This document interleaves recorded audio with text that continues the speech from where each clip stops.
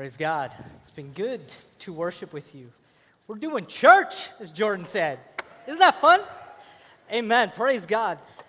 I'm excited to be here with you this morning, and I need you to be with me today, okay? Can we have an agreement right up front? We're going to do this together, right? Amen. You guys are talkative. We got some hard teaching this morning. Paul's coming. He's coming pretty hard at the church, and we're going to do it together because that's what we do. We're God's people. We are in this together. Let's pray. Father, we love you, and we are in need of your grace and mercy today. God, I pray by the power of the Holy Spirit that you would search our lives and that you would bring us in line with your truth that is being declared today. Father, we need you. We love you. And we want to live for you. We want to be the church. We want to be the people that are called out, called by your name, doing the things of God and for God, so that people may see you high and lifted up. God, we pray that your name is glorified today as we teach through the scriptures. In the name of Jesus, we pray. Amen. Ephesians, the book of Ephesians is called the epistle of today. We could take this teaching, walk into any church, and as if it was written today, and just give it out to the congregation. It's that powerful. Pastor Rick, over the last few weeks, has been teaching us as the church. Our new address now is where? In Christ. Let's say that with some boldness. We're in Christ. Well, good. That's halfway there with a little bit. Today, Paul gives careful instruction and teaching to the Christian church in the midst of moral decline.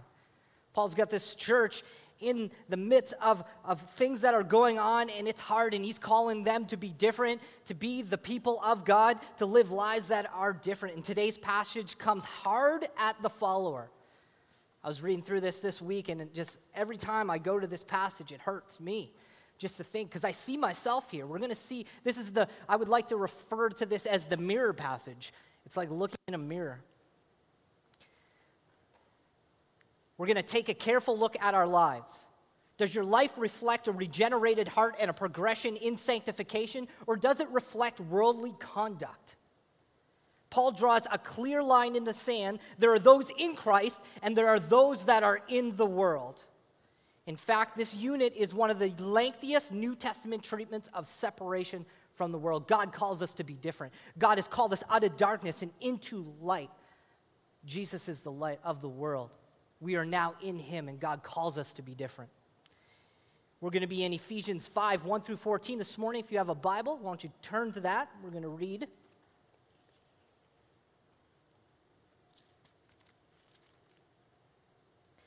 The Word of God.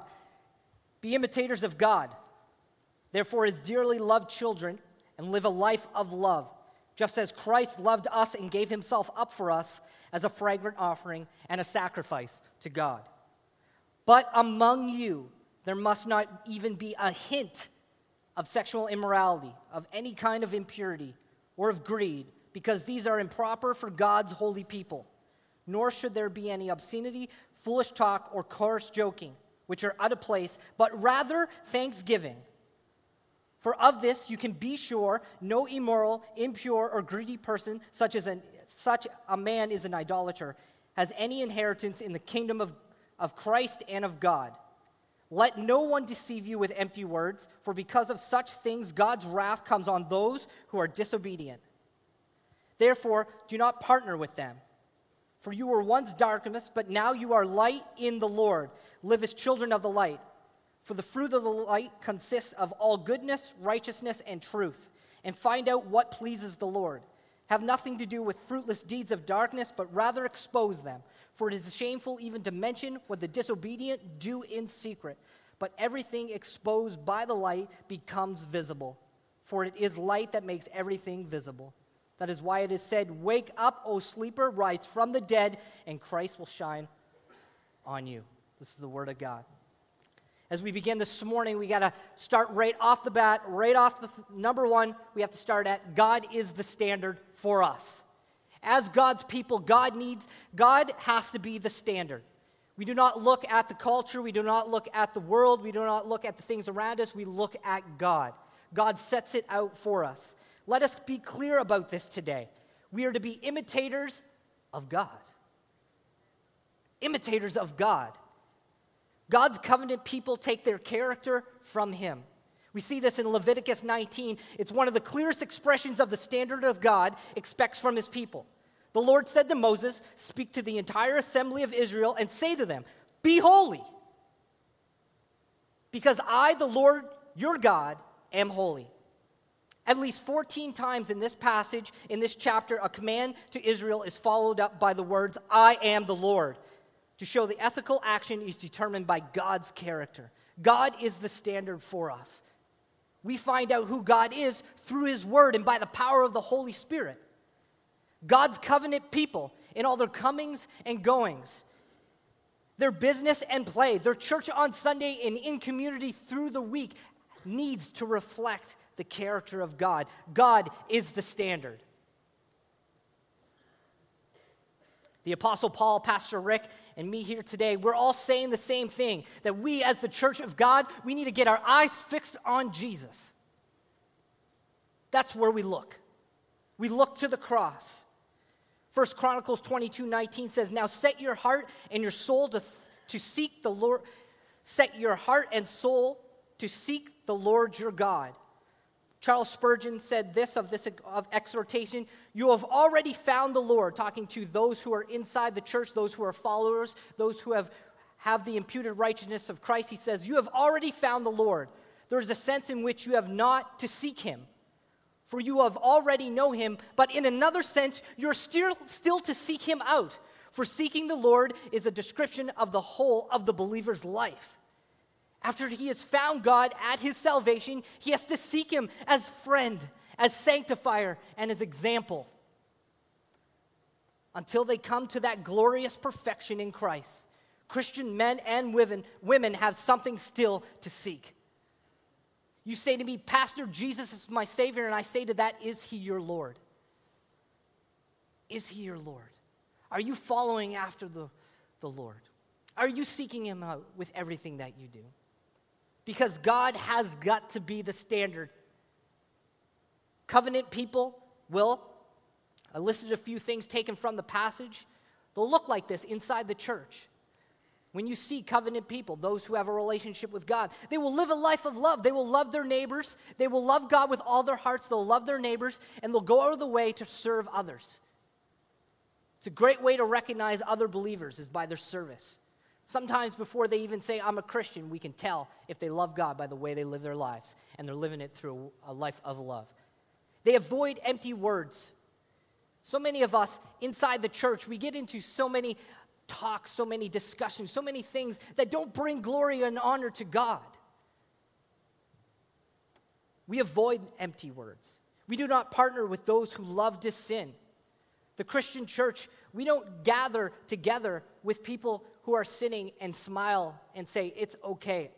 Sometimes, even with our lack of action or our lack of words, we join in with the sin. We see this with our first parent, Adam, who stood by as Eve bit into the fruit. He was guilty of sin of omission because he didn't say a thing. And sometimes we as the Christian church can, because we don't say anything and we just be quiet when things are going on, people who are with us can look at us and say, "Well, it must be okay. It must be okay for their God," because they're not saying anything. So we do not partner with those who love sin. Covenant people are righteous and holy because of God. We've been called out of darkness and into light. Pastor Rick has been teaching us that we are in Christ. That's our new address. We have the imputed righteousness of Christ. Christ lived a holy and perfect life and then gave that to us and took our sin. So be holy. Be kind and compassionate, forgiving each other. This needs to be a hallmark of the Christian church, that we are kind to each other in the body, that we're loving each other, that we're moving towards righteousness in Christ, forgiving each other when others do wrong to us. Please note this. This would be something you would write down. This would be something, if you're a crocheter, crochet this. When there is a clear absence of biblical leadership, biblical instruction, and biblical application, the people turn to their own standard of living. They turn to their own standard of living. If you're not submitting yourself to biblical leadership, you're not submitting yourself to the Word of God, you're not listening to the Holy Spirit, you're going to turn and live by your own standard, or you're going to take someone else's standard. You're going to take a culture standard. You're going to take a world standard. The Apostle Paul cares so much for his little church in Ephesus. His teaching was hard for them, and it will be hard for us today as we look at it. Nobody wants to talk about the things that we're going to talk about today. We just kind of like to glance over this passage and smile. But we have to get into it. We have to talk about it. We have to have a dialogue about it. His teaching was hard. Paul did not shy away from it, and either are we. We're going to be talking about what is required of God's people. It says, but among you there must not be even a hint of sexual immorality or of any kind of impurity or greed, because these are improper for God's holy people. Nor should there be an obscenity, foolish talk, or coarse joking, which are out of place, but rather thanksgiving. For of this you can be sure, no immoral, impure, or greedy person, such a person is an idolater, has any inheritance in the kingdom of God, in the kingdom of Christ and of God. There are 6 areas of sin which lead to the broad road of destruction, and by far are the top destroyers, as we will look at, of marriages, families, community, church pastors' callings. These are the top 6 that are destroying most of the church. We're going to break it down. Paul says there must not even be a hint. A few months ago, I woke up Saturday night getting ready for church the next day. I woke up in the middle of the night. I could not move. I had so much pain in my back. I made my way to the bathroom, and I found that there was blood there. I waited till 7 o'clock so I could text Jordan. Jordan says, go to the hospital. I get to the hospital. I tell them what's going on, and they don't just diagnose me. They put me in through an X-ray, for an X-ray. I get in this big machine. I'm going through, and they're X-raying my body to see what is the breakdown. They're trying to see what's going on the inside. What is causing all of this stuff to happen? What is causing me to bleed and to have pain in my back? And the result was I had kidney stones. That's not good. I don't like kidney stones. They're of the devil. I'm just going to say that. They're of the devil. Get behind me, Satan, with your kidney stones. But I had to go through an X-ray to see what was really going on, what was the breakdown in my body, what was causing the obstruction for me to be healthy. So today I thought it would be important that we would do an X-ray. So I printed this out. It's almost about my size. I said, Dave, make it big. They need to see it. But Paul goes on and he says, not even a hint. What are we hinting about? Well, the first thing that we find in the scripture is sexual immorality. So I'm going to put that up here.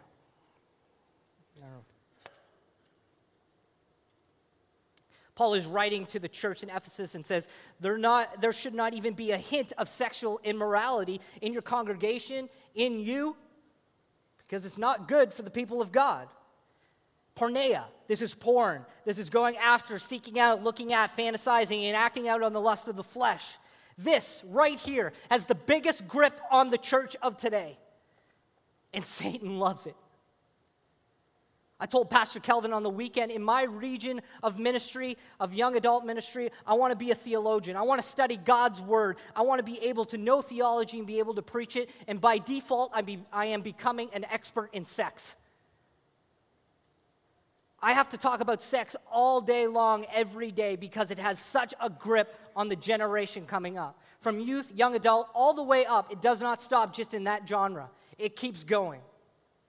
The statistics are staggering inside the church for both men and women when it comes to this area. And every time we talk, everybody gets real quiet and they put their head down. Let's have a conversation today, guys. This is important. This is destroying families in our church. This is destroying marriages. This is destroying our children as they're growing up. And Pastor Rick has preached a phenomenal sermon. And if you haven't heard about it, it's on our website. You go back, you listen to it, and you get some of that stuff that's going on that he is helping us to protect our families with into your life. But the statistics are staggering inside the church for both men and women when it comes to this area. The research is proving that pornography rewires the brain and makes it even harder to have intercourse. It's changing us from the inside out. What we watch, what we think about, what we fantasize about. It's rewiring our whole makeup. It's changing us. Biblically, the word porneia is a broad word covering any sexual sin. It can also refer to incest, 1 Corinthians 5:1, promiscuity, 1 Thessalonians 4:3, also sexual relations with a prostitute, 1 Corinthians 6:13, or illicit sexual relations, John 8:41. And Paul is coming against his church saying, guys, there can't even be a hint of this. And many of us look at this and say, what? I got heaps of this. A hint? In Paul's day of an age, his church, they could walk outside their church meeting and go down the street, and there was the Temple of Diana where prostitution was happening. At any time, they had access to this. And Paul is calling for reform, to be different, to be a change in the community, so when people look at the people of God, they see something different. He says, not even a hint.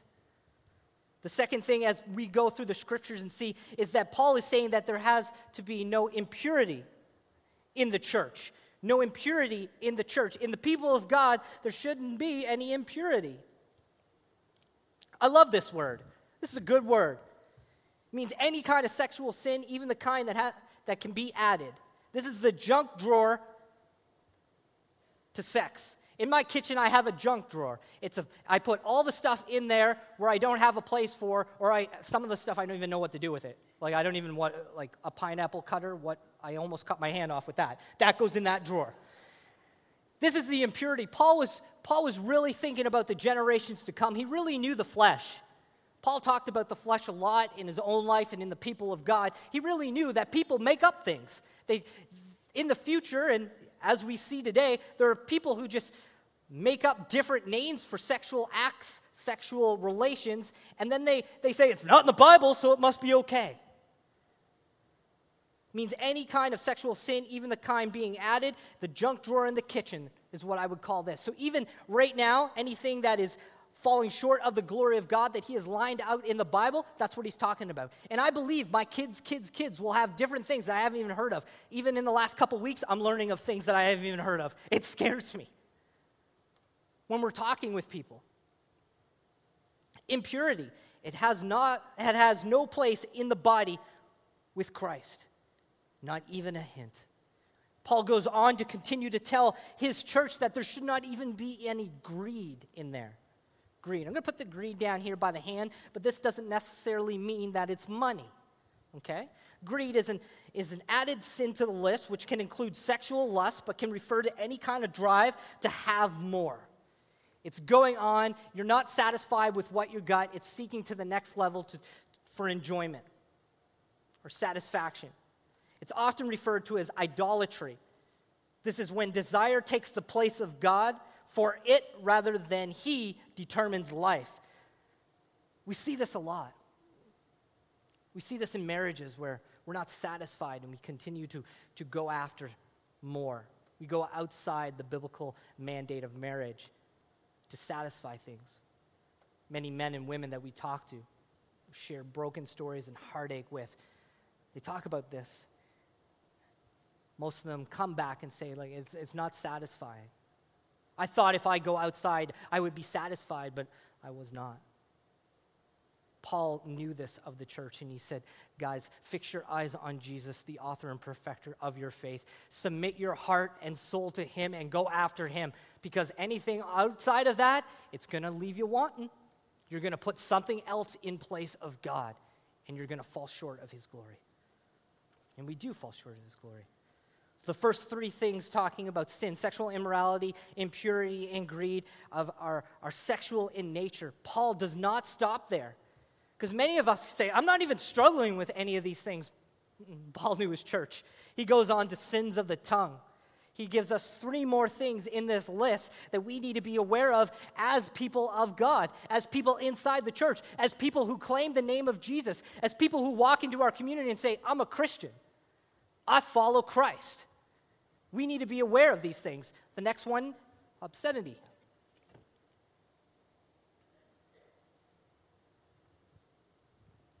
This would be shameful, vulgar language, foul language, and inappropriate slang language. This would also be language that we would text. This is anything that would come out of your mouth that would break down or take away from the glory of God. This should not be inside the church. People outside looking at us, our lives are not different. We talk like them. We live like them. The Word of God says we've been brought out of the darkness and into the light. This is hard for me. This is a hard one for me. When I came to know the Lord, I was 21 years old. I submitted myself to Christ, or Christ called me. I didn't do anything. It was all Jesus. And I became a youth leader real quick. And this was me. I even had youth leaders that would tally up how many swear words I would say in front of the youth. It was not good. I hated that part of my life. But it took some time to learn. This would be shameful, vulgar language, foul language, or any inappropriate slang language. And it's not good for the people of God.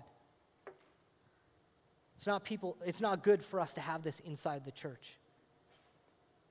Paul goes on to say foolish talk. Foolish talk is next.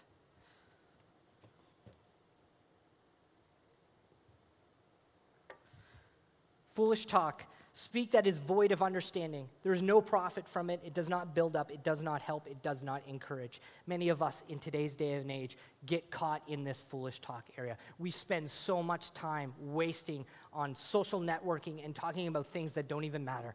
They don't build up people. They don't help people. They don't encourage people. We'd rather talk about the newest thing that is out on our social media feeds rather than praying for people. This also, the foolish talk, the speech that is void of understanding, or getting into things that do not build up the church, also has a deep impact on marriages. We spend more time looking at screens instead of looking at each other, praying for each other, helping each other, teaching our children, thinking that someone else will do it for us. And the result is kids are growing up and leaving the church. Kids are growing up and leaving and walking away from the truth that is taught to them. Foolish talk. Let's not join in on it. Coarse joking.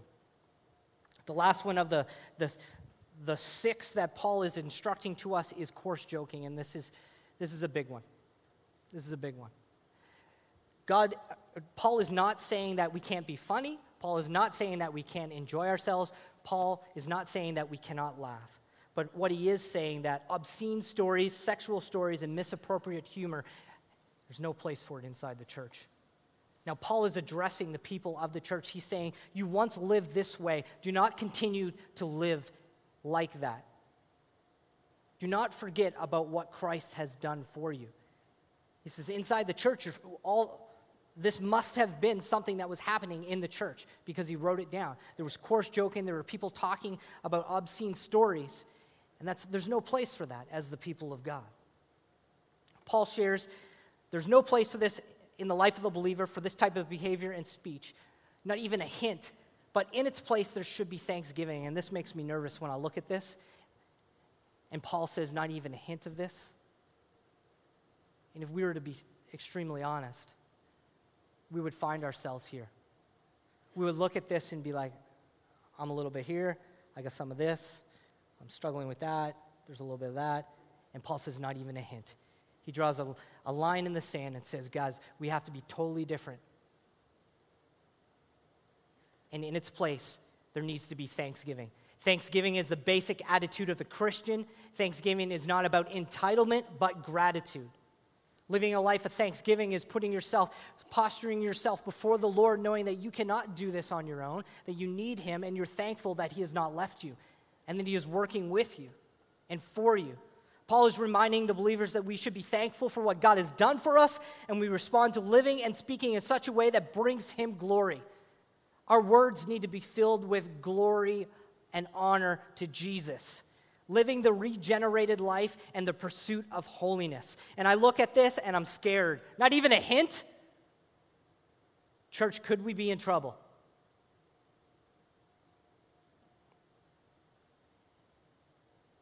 Paul is saying that any who have a hint of this going on in their life has no inheritance to the kingdom of Christ or God. Paul continues and says, don't let anyone deceive you with empty words, because God's wrath will come upon those who are disobedient. Paul goes on to say, he even says, don't have anything to do with them. He says, people that you know that are continually sinning and taking away from the glory of God, do not join in on that. Do not join in on that. Paul is clearly drawing a line in the sand when it comes to the behavior and the actions of God's people. And this is a hard teaching. This would be easy for us just to gloss over and go to the next section, but that's not what God wants for us. We believe in revival. We believe that God is going to bring a mighty revival into this city. Pastor Rick has been sharing with us, and he has been praying for this, and we are under his leadership, and we are watching that. We are submitting our lives to him and as in God, and we are looking at what God would want for his people here. And we believe that God really wants people who are called by his name, that reflect his glory, that live and act like redeemed people. So the solution to this, when we look at this, we get very nervous. And the solution is not behavior modification. What 6, 10, 12 steps may I put in place so that this is eliminated? But the gospel is what is needed. Why do we think that we can do this on our own? Why do we think that if we put 5, 6, 7, 10 steps, go to a program, this would be eliminated from our lives? It's like me going to the doctor and I have a pain in my body and I go in and I get my x-ray done and he says I have a kidney stone or I have cancer and I say, thank you, doc, for that. I'm going to go home and I'm going to deal with this on my own. I yell at my wife, bring me a knife. I'm going to cut this out. I don't know what to do.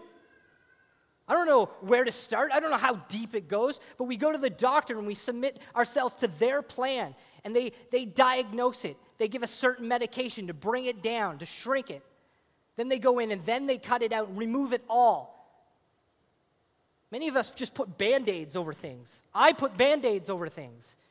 Okay, I'm doing well this week on course, joking, but something else is popping up. What we really need is to submit ourselves as the people of God to the gospel. I'm running this 12-week course with some young adult men. It's called the Gospel-Centered Life. And above on the screen, you're going to see the gospel-centered life. I love this illustration. But there's one illustration that goes across. It's the first one that we show. I didn't show that one today. But it shows us that time going, there's a conversion. Christ comes into our lives, and we have a growing awareness of God's holiness on one way and a growing awareness of my flesh and sinfulness. And the cross, as you can see in this one, is growing. But the other one that we first start with, the cross is the same. We come to know the Lord God. We submit our lives to him. We ask him, God, please come into my life. I want to live for you. And then we just don't grow. The cross doesn't grow. There's no growing awareness of God's holiness. There's no growing awareness of our own sinfulness before God. We're just coming and putting patterns into our lives. But nothing is actually really changing. So we submit this to our lives. This illustration literally has saved me from this. It taught me that as I move towards God, I need to have a growing awareness of him. And I need to have a growing awareness of me and what I do and who I am and what I struggle with. I need to be real. I need to be honest. I need to put that before Jesus. So as I'm growing as a Christian, as I'm learning, as I'm submitting myself under biblical leadership, under God's word and under the Holy Spirit, I see Jesus and the cross of Christ grows. I am not the same person. And the things that I did struggle with are not that big anymore. You were once in darkness, but you're now light in the Lord. I love that. I can look back on my life, and I know many of you can look back on your life, and you can say, my life was darkness, but now I am light in Christ. We are now in Christ. The Bible says that Christ is the light of the world, John 8:12, and now because we are in Christ, we are light as well. So it's not about, I'll do these 10 steps and my behavior will change, but about believing in the truth. The imputed righteousness of Christ is now on your life, and he is now the focus. Church, we got to get Christ the focus. We got to get Jesus the focus. We got to get cross the focus. We got to preach the gospel to ourselves when we're struggling. When there is not just a hint, but a heaping pile of this growing in our lives. We can't look at the outskirts. We can't go to pattern breakers. We got to go to Jesus. We got to go to Jesus. And when we go to the cross and we preach the gospel to ourselves, we're focusing on Him. We read His word. And we love God with all of our heart and our soul, and we seek after Him with fullness of heart. The gospel of Christ grows in our life. The awareness of God's holiness grows in our life. The awareness of our sin grows in our life, and Jesus changes us. It is He who does it. We cannot do it. But time after time, we enter into the pattern of throwing up a Band-Aid or throwing up a pattern or a new program of getting these things out, and we forget about submitting ourselves to biblical leadership, submitting ourselves to God's holy word, and listening to the Holy Spirit who loves us. Kevin DeYoung is an amazing pastor. He's doing a great job. He's a young pastor. He's in his 40s. We were away last week in Kentucky, and he said Nike means victory. We sang about it today, victory in Jesus. That's when Jordan said, we're doing church today. I love that. Jordan, keep doing those things. We're doing church today. Nike, it means victory. It means the one who overcomes. Jesus is the one who overcomes for us. To receive the reward, you must be the one who conquers, but you cannot conquer on your own. It is Christ who conquers. We need to know that. We need to live that. We need to preach that. Christ will conquer these things in our lives. Because Jesus did, we can. Because Jesus did, we can. Because Jesus came and He lived a perfect life and He died, we can live righteous and holy. We can live holy lives. If this is where you're at, and he says not even a hint, but if there's heaps or even a few hints of these things that is going on in your life, there's hope in Christ. This should not be a message like, oh, Pastor, don't say those things to me. I don't want to hear that today. We're bringing these things to light because there's victory in Jesus. There's hope for us. There's hope in Christ. We don't have to live like this anymore. So many times I deal with young adults who just go through the patterns. They're like, I can't take it anymore. God must not love me. He must not hear my prayer. He must not care about me. He does. And we, as God's people, need to cheer that on. He cares for us. We need to submit our lives to Him. If you're struggling, let's go to the cross together. Grab a brother and sister and take them there. We can live as children of the light. Paul says it is the light that makes everything visible. This is the goodness of Christ. This is the hope. Many of us, we run away, and we're terrified when we bring these things up. We're terrified when we talk about sex, pornography, greed, sexual immorality, impurity. We're terrified when someone calls us out in the coarse joking and the obscenities. We don't want to talk about that. We don't want to bring that to light. We don't want to talk to the pastor about these things. But there's this burning sensation in our hearts. There's an area of us that says this is not right, and it's not right for God's people. And if we want God's revival to come on the people of Calvary Baptist Church and revival to break out in this city, we got to get serious about this stuff. We got to bring this to Jesus. We got to bring it to the light. This is the goodness. This is the hope. We can bring it to Jesus. We can bring our sin to Jesus. We can bring people to Jesus. And it's a progress. Too many of us want a quick fix. Pray this prayer for me, Pastor. I'll just read this little bit of the scripture this week, and God, you're not working hard enough. God, you're not working fast enough. But this is a posture before the Lord that I am submitting my life to you, God. You said that you would never leave me or forsake me, and I'm coming after you. You are the author and perfecter of my faith, and I want to grow with you. So God, I'm taking that step. I'm being bold.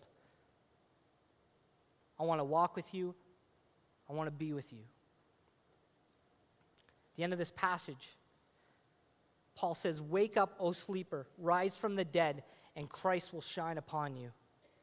Thomas Locke, our bass player this morning, shared with me that his Nana last week, she went into glory, but his Nana last week was unresponsive to people talking to her. He bent down to her ear and said with a loud voice, "Nana, do you know where you're going?"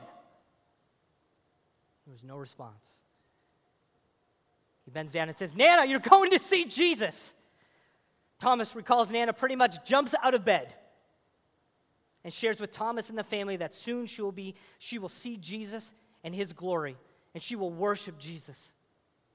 Praise God. Praise God. We need to wake up and rise from the dead, and Christ will shine upon you. We need to wake up and talk about the sins that are easily entangling us. We need to throw them off and put on the righteousness of Christ. Put him first, put the biblical word first, submit to it, and grow in his likeness. Paul loved his church. He told them the truth. We love you. We are telling you the truth. There is hope. We need to be seeking God with fullness of heart and soul. We are no longer in the darkness, for the light of Christ has dawned. He is risen, and he is alive, and he says, "Come." So if you're in this vicious cycle, if you see yourself in this, there is hope for you. Do not walk out of here feeling downtrodden. There is hope in Christ. The more that we submit ourselves to him, the more that we come and have honest conversations with God. God, I am struggling with this. God, I need you to take it out of my life. And that's the posture of our heart. We're coming to church. We're pressing in, not just once a month. We're coming every week. We're asking God. We're praying daily. We're coming together with other believers. We're saying, God, we want to lift up the Christ banner over our lives, over our households, over our children, and over our nations. Soon, this will not be the focus. His name and his glory will be our focus. And before you know it, this stuff is falling off us. Sexual immorality, impurity, coarse joking, obscenity. And then we stand before God and there's not even a hint because of his righteousness. It's time to be the church. It's time to present ourselves before the throne and let God do the work. Let's pray.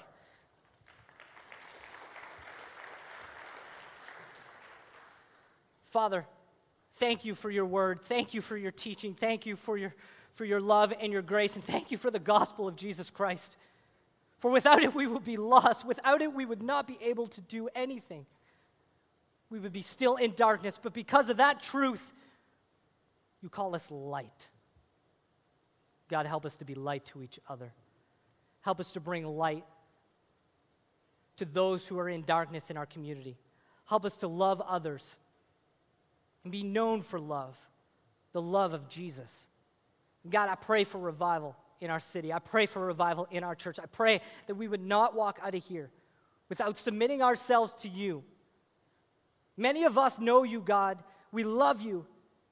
But many of us still have not got up and made our way towards the throne of Christ and submitted ourselves fully. And we wonder why we're still struggling with these things. And you give us a clear teaching this morning through Paul that there shouldn't even be a hint in God's people. God, we're praying for that. We have hope, we have truth, we have the righteousness of Christ, we have the Word of God, we have the Holy Spirit, and we have biblical leadership that is in this church. And we're going to come after you. We're going to be a church marked for going after Jesus in his namesake and for his glory and nothing else. So God, I pray that you would search our hearts here this morning and allow us to submit ourselves. Do not let us leave, God. It's for your namesake and for your glory, and you care too much about us to leave us where we're at. We pray this in the powerful name of Jesus. Amen. Beloved, at the back of this Bible is the book of Revelation. And in that book, a letter was sent to the church of Ephesus. And I hope you know, and if you didn't, I'm going to share with you now, when Jesus wrote that letter, the most believers were found in the church of Ephesus out of all of the 7 letters because they spoke the truth they challenged the people, and they lived for the glory of God. I pray Jesus would say that about Calvary Baptist Church, that we would be a people that are submitting to the Word of God, to the Holy Spirit, the biblical leadership, and that we would be found faithful in trusting His promises. Please do not leave today if you need prayer. Your pastors will be here. Have a blessed day.